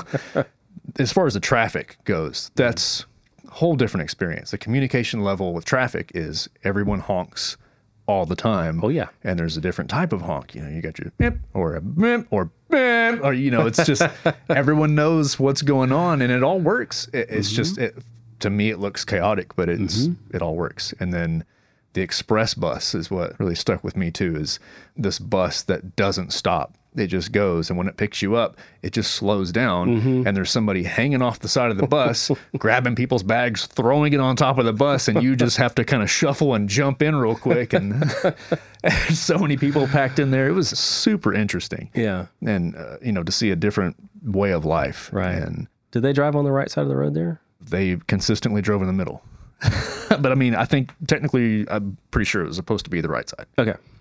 Interesting. But yeah, pretty interesting. A lot of shitty roads. And there was, I think one was like an hour drive and we had to pay so much money for it. And we're thinking, why is it so expensive? And it was because it was over this horrible, horrible road. I mean, you have to drive 10 miles an hour or less because it's so bumpy, so many rocks, and, you know, people are charged more because it's freaking ruining their vehicles, for one thing. And not speaking the language, you know, I can speak a little bit of Spanish, but not much, you know, just to maybe get the point across about something or understand what someone's saying. But, you know, there was a lot of confusing moments. You know, are we going to the right place? Do we trust this person? So I've traveled to, you know, Mexico City where by myself, where I don't speak any Spanish, and I've had to interface with an Uber driver. And, you know, again, thank God today we have technology to where I can just pull up my phone and do Google Translate and just type it in and, you know, blah, blah, blah. But I have a huge benefit, and that is that my girlfriend speaks Spanish. So anything we do in Latin America, she can just pick up the phone and call them, which we cannot. Right. So that opens up a whole nother world of opportunity. So that definitely helps. Any crazy travel stories, losing luggage, or crazy cab drivers or encounters? Yeah, I mean, there's some crazy stories from even stateside, just traveling. I mean, not one that sticks out in terms of things went wrong, because things can always go wrong with traveling, but it's sort of expected. And we're so, I think, entitled to, you know, I can't believe my plane's delayed. It's like, well, you know, if there's a potential that you could possibly die because of bad weather, delay it. It's fine. I don't mind waiting another 2 hours. No big deal, right? So there's you know, missed flights, missed connections, losing luggage, and then there's the sketchy Uber driver here and there. Then there's the, you know, hotels can be some seedy places sometimes with the things that you see going on in there. But when I look back on travel and stories, I focus on the ones that are positive, that have left an impact on me, like meeting with the indigenous tribe and, you know, in Colombia. So yeah, that's awesome. Yep. Do you have any experience with meditation? No, I will say, I think the closest thing that I've gotten to meditation is I did yoga one time. And that's like, everybody's doing yoga. It's a thing. Apparently helps a lot of people. I'm going to go see what all the hype is about. And part of the yoga was meditating. I said, okay, you got to find your center. And I sat down on this mat, and they just meditate, and you got to close your eyes. And then there's this music going, and it was very strange to me. It just wasn't my thing. And I found myself, you know, not having my eyes closed. I was opening my eyes, and then I started looking at the architecture of the building. I was looking at the ceiling, and then I was looking at the trim, and I was like, oh, it's uneven right there. You know, it's like, meditation, I can see the benefit for a lot of people, but not for me. So that's a great example of the way your mind just doesn't want to sit still. You know, looking at things like that. You could thinking about nothing, but as soon as you say to yourself with your eyes closed, don't think about anything, something is already working in the back of your head. I mean, I did it earlier.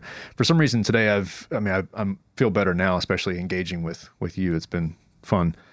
But earlier, I just was not feeling it today. I've been in a sour mood, just really irritable, and I cannot pinpoint why. So earlier I just went into the bathroom and just gave myself 2 minutes, just 2 minutes of trying to think about absolutely nothing, just to kind of reset what was going on in my head. That's great, man. And even trying to do that, something else is churning back there thinking, hey, don't forget to do this later. I'm just, stop it. You know, I got it written down in my to-do notes. I know that I have to do it later. Why am I thinking about it? I just need to stop for a minute. So that's, meditation doesn't have to be 30-minute session or, you know, a full day or a month or anything like that. It can just be 30 seconds of uninterrupted silence, not thinking of anything, not stressing about anything, not suffering over anything, not even being happy about anything, just being. And similar to mindfulness, just being aware of what you're doing, what you're thinking, why you react a certain way to something, 100%, you know? 100%, yeah. So I would say atmosphere might have been a play there. You might try something on your own or whatever. I mean, we can talk about that later if you wanted to, but that's something that I just have to suggest. Sure. So 2 things that are a catalyst from what you just said. Number one, for me, I think that I've had to work so hard to get to where I'm at that the thought of sitting there and not doing anything to me is inefficient, where I'm like, I could be figuring out, why my taxes are why they are, or I could be thinking about what's coming up on my next week schedule and mentally start preparing for that, or I can be revisiting a conversation. How could have it gone better? For me to just turn off my mind in the middle of the day and think about nothing, it's something that's not innate within me. And I'm not saying it's not possible, but I think that was a barrier. Sure. Right. But now, seeing that, I think it's possible to, like you said, even take a couple minutes to just shut off. And the second thing I wanted to talk about, something that you said, is being mindful of yourself. So what I teach my students is we talk about emotional intelligence. And, people, when they hear emotional intelligence, they think, oh, you have the ability to read people. If you have a high emotional intelligence, you are good at understanding when people are acting a certain way and how to react to their actions and blah, blah. But the reality is that's only one half of emotional intelligence. The other half of emotional intelligence is understanding yourself. Why am I acting this way? I'm off today. And being able to recognize that I'm off today, and then think about, why am I off today? Why am I acting this way in the moment, right? And what I've realized for me specifically, it's one of two things usually. Either I didn't get enough sleep the night before, or I'm hungry. Mm-hmm. I mean, it's so fundamental, but it's true. And so if I'm irritable or something, like you, I have the ability to say, okay, I'm being really irritable today for some reason. And I think about, why am I being like this, And so, but then coupling that with communicating with your partner, hey, I'm just letting you know, this doesn't excuse anything, but I'm real irritable right now because, recently I was being irritable, and I was like, okay, I got enough sleep. I've eaten. What's going on? But then I realized that I had been taking steroids because I got sick, and they prescribed me medication and for a cold to get better. And then I realized it's steroids and it makes you irritable. And I was like, oh, shit, that's why I've been acting, or probably, right? Yeah, right.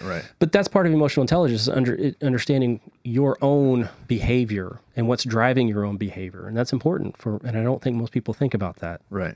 Yeah, I think last time I was on steroids, it was the same thing. I think I made a Facebook post like, is this what roid rage is? Man, it's not the same steroids, but I just thought it was funny because it was maybe 3 days into it or something. I thought, man, I am just pissed off all day today. What is going on here? Oh, I'm on stupid steroids. Exactly. That's got to be it. I couldn't pin it to anything else. Right. So that kind of leads me into the last thing that I wanted to talk about, which is 4 specific areas of interest that I bring up to everybody: depression, anxiety, trauma, and grief. Mm-hmm. Out of those 4, are there any things that come to mind, whether it be experience yourself, somebody else's experience that you would be able to share, or maybe advice to get through anything? So I think I have a different angle on this. I've never suffered from depression, not really grief. It's very, very rare that I get anxiety about anything. And what was the 4th one? Trauma. And I don't have anything traumatic that's happened to me that I know of. There's always these repressed memories or whatever. But so what I will talk about, since I can't give advice because I can't empathize because I don't know those things. That doesn't mean I'm not compassionate about people who suffer those things. But what I try to think about when I think about those things is, again, I look at us as human beings as an animal. Like I said, what drives our decisions? How do we communicate? Why do we think about certain things? Why do we act certain ways? And you can tie a lot of those things to evolution and, needing to survive. So we have these traits because it's advantageous for us as a species to have these traits, right? Mm-hmm. And right now we're looking at through the lens of 2023, where it's an entire different world, but it took us hundreds of thousands of years to develop these traits. And now we're just looking at it from the lens of 2023. And so I try to track back, be like, well, why do we have these things? Why do we feel the urge to do this or to do that? And, and I often use the analogy of an earthworm. If you take an earthworm in your hand and you place it in some mud and you tell the earthworm, do not dig in the mud. Well, it has to. It's like breathing. It has to. That's how it has evolved. So it cannot not do that. Same thing with a dog. If a squirrel runs right in front of it, it has to, you say, don't look at the squirrel. You can train a dog, right? But in naturally instinct, it has to, because it's a dog. So I look at us, I'm like, okay, so we have these things and these traits about us where for some reason we're evolutionary hardwired and survival of the fittest. That's what I was thinking about. And they have been advantageous for us at some point, even when you think about people who have ADHD, right? Well, maybe they were groomed that way through evolution because they have to survive, because they need to know everything that's going to attack them. There could be a bird of prey, there could be an animal of prey, there could be, I need to not, or be careful around this cliff because I could slip and die, and it's all these things. And so what I've been thinking about in recent years is depression. What advantageous, say, what is the advantage of having depression? Because I feel like it's become more and more prevalent in society, either more and more prevalent or the fact that we just discovered that more people have it. And so I started to think, how is this advantageous to have depression, right? So many people have it. It has come from somewhere. And I don't know, I haven't done research. I'm just thinking, right? Sure. And so I think, okay, from my observations, I think is that it's not something that will be advantageous to you, but I think that we have spent so many hundreds of thousands of years in the wild fighting animals and bears and learning and trying to fix a society and trying to build structures and trying to do that. And we're exerting energy and thought and care and all these things. And now you're put in a room and you have everything that you want. You have food, you have water, you have sex, you have a computer, you have TikTok, you can be entertained. So where's all that other energy going? Mm-hmm. It's just kind of folding in on itself, and then you're depressed because you're not getting all that out. If a dog is super anxious and, just barking all the time, because they're not meant to be housed up in a room. They're meant to be out in a field running, if you're that bred for that reason.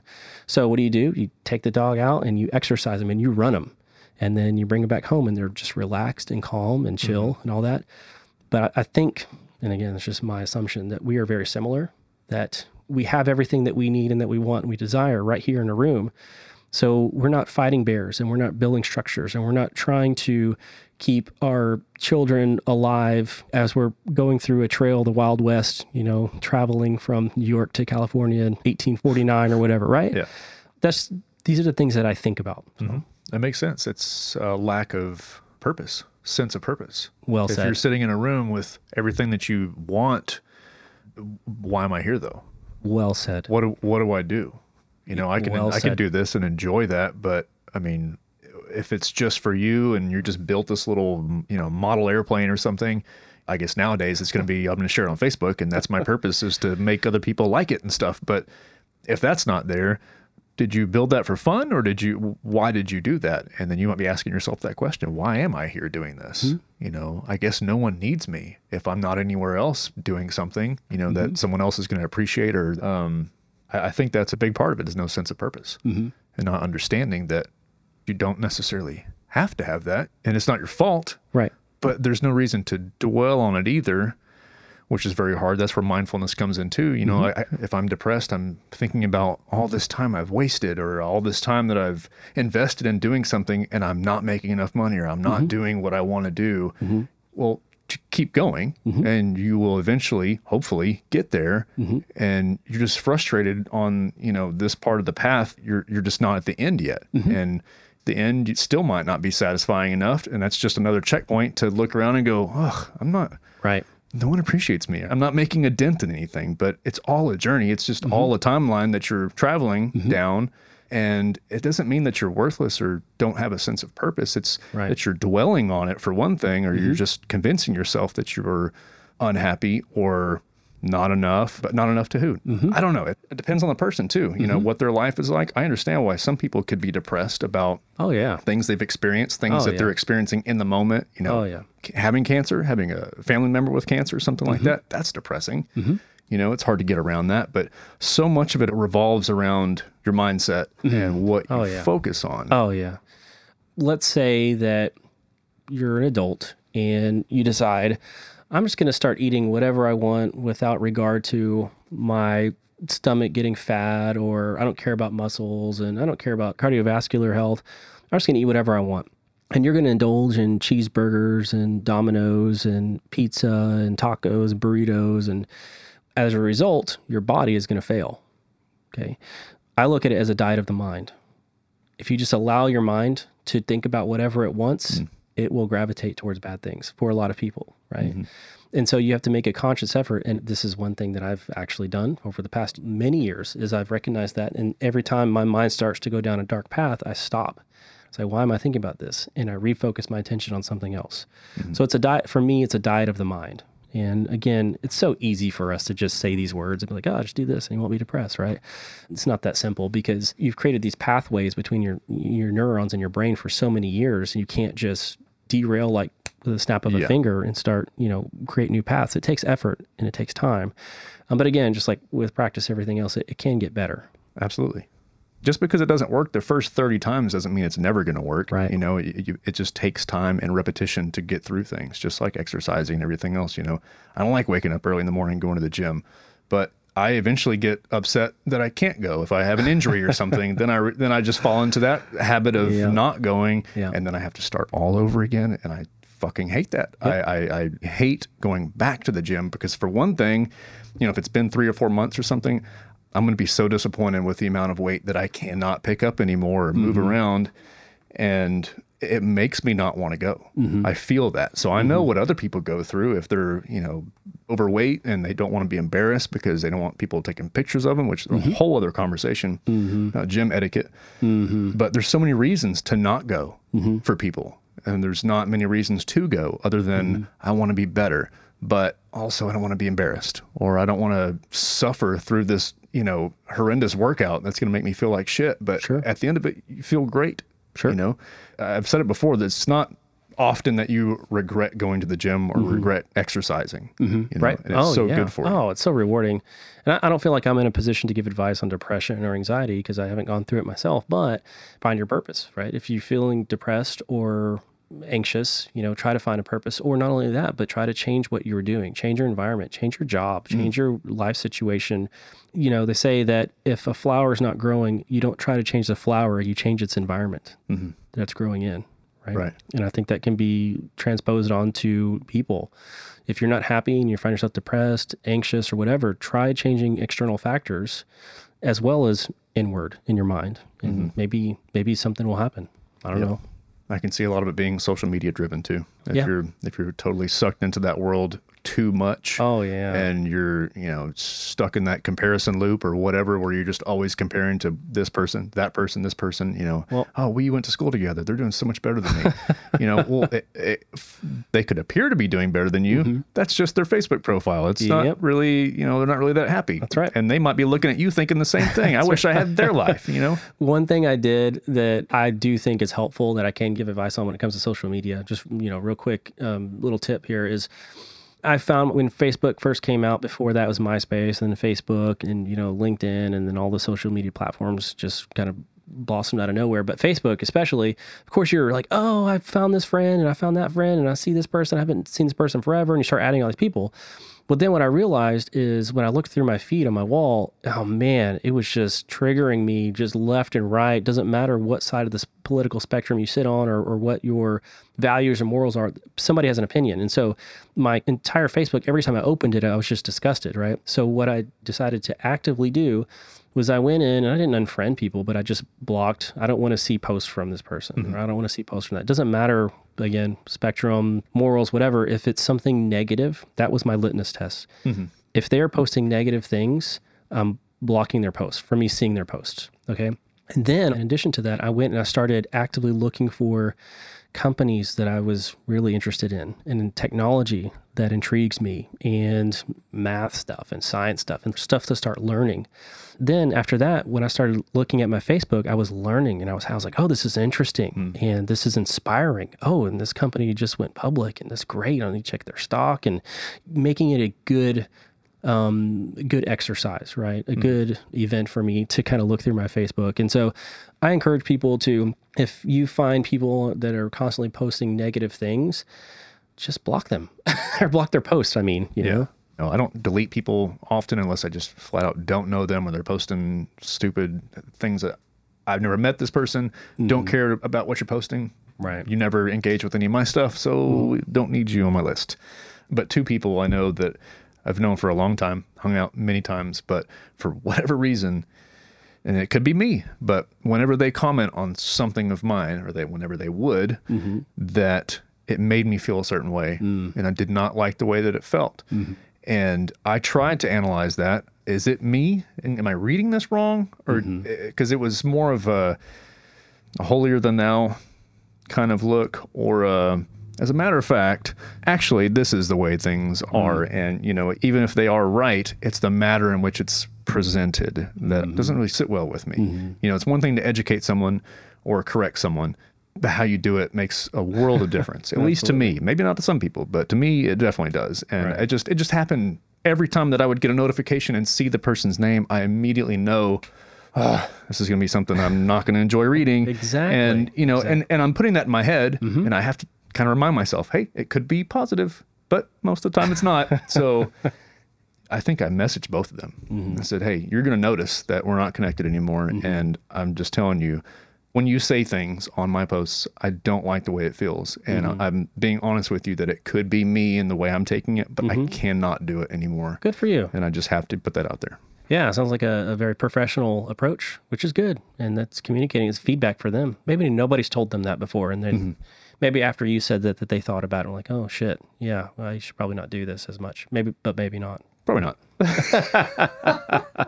No offense to them. But you did your part. I know how they kind of are, and I don't see that happening, but it's possible. But you did your part, and you know, that's all you can do. Yeah, and it's just to make myself, just like you say, I'm trying to eliminate the negative things, you know, and that's something that I didn't like, and I could just as easily delete the freaking Facebook app. You know, I don't need it. You know, it's not a big deal. Yeah, exactly. Well, so I find that people are like, oh, we'll just remove this or delete that or blah, blah, blah. Well, okay, I think that's not the only option. Like I said, you can evolve whatever you have into something good. Sure. Right? And I think that depressed people, again, from my observations, they tend to focus on depressed things and make things that make them depressed, right? And so that's you know, like you said, social media. And we seem to be drawn towards the negativity. Right. That's why I've caught myself many times scrolling through Facebook, positive thing, like this, love this, great. Somebody shared something very opinionated, and whether I'm on their side or not, I have now stopped and I'm now reading comments. And then I read 3 comments down. This person's take actually pisses me off. I don't even know them. Right. But I'm still thinking. It's causing me to think about stuff. It's putting me in a bad mood, you know, and it's, if you don't catch yourself in the moment, you've wasted 10 minutes, you know, whether you're typing up a response and then now engaging with somebody for the next hour, you know, whether it's consistent or not, you're still giving that much time to someone else that you don't even know just because they said something to someone else that you don't like. That's right. 2 things. You've wasted your time. And what is the end result? What's going to happen? Do you think that they're going to change? First of all, no. All right. Second of all, we circle all the way back to the first thing we talked about is communication. You were communicating through text. So how is that going to be received? Yep. You know, so things to think about. Absolutely. All right, Mike, before we close, do you have any advice that you'd like to share for anyone listening? Just anything at all that comes to mind, whether it's communication or just... Yeah, again, I think my advice is to get out there, and any opportunity that you have to travel, you should take it. And so that you can learn that, you know, I think that what I've learned is we live in a bubble, whether we like to admit it or not, or how big or how small our bubble is, we live in a bubble. And the more that you get out there, the more that I think it was Rob Schneider said this, you know, comedian, actor, he's pretty funny. He said, you know, you can watch everything that you watch through the lens of your media, whether it be social media or TV or news or whatever, and you'll get very angry. But if you just walk out your front door and go to your neighbor's house and talk to them in person and shake their hand, you'll find out that people are good people, right? And that resonated with me, you know, and so I think that people need to get out of their comfort zone in terms of engaging with people, and any opportunity you can to travel, take it, so that you can see different things and different aspects and different perspectives. Beautiful. All right. That's a good place to close, I think. Well, I have a surprise for you before we close. I brought something. So I recently moved, and I came across these things right before we had our podcast. Here's a clipping of a newspaper from the Galaxy Club back in the day, where we have not only Mandatory right here, where you were slated to play, but we also have Blind Ambition, the same page. So That is awesome. yeah, little piece of history right there. That is so cool. I don't know how I've held on to it all these years. And then I was digging, moving stuff, and I found Mandatory's, I'm holding in my hand, Mandatory's crap. The First Sin demo CD. Track 1, The Creature Within. Track 2, Killjoy Roy. Track 3, The Wanderer. And so I listened to this entire thing when I found it. Oh, shit. Because I was like, I don't have a CD player. Like, how am I going to listen to this? And Right. I was moving stuff, and I found a CD player. And I was like, oh my God. So I put it in, and I continued moving boxes, and I was listening to it, and I was like, wow, that's pretty cool. So I got that. Awesome. And then I also found another CD, Mandatory Live at the Galaxy Club, May 25th, 2002, with some faded pictures of the band members. There's 6 tracks on this one. Wow. So yeah, there's both Rusty and Brent with long hair on the CD man. itself. That's awesome. So there's that as well. So Badass. these are some pieces of history that I found when I was moving. That is very cool, man. Isn't I that appreciate neat? that. Yeah. Yes, definitely. That is so awesome. Those are for you, by the way. Those are yours to keep. Well, thank you. Yeah, I'm absolutely. definitely going to give you back this one just because I just found one of those in my closet the other day. Oh, okay. So you hang on to that. All right, so he's unless giving- you hate it, then No, give it no, to somebody else. No. I absolutely want it. Absolutely. Perfect. Well, Mike, I really appreciate that. Yeah, absolutely. I appreciate your time and good chat. Let's jam, man. Let's do it. All right, guys. Thank you for listening. We'll see you next time. Take care.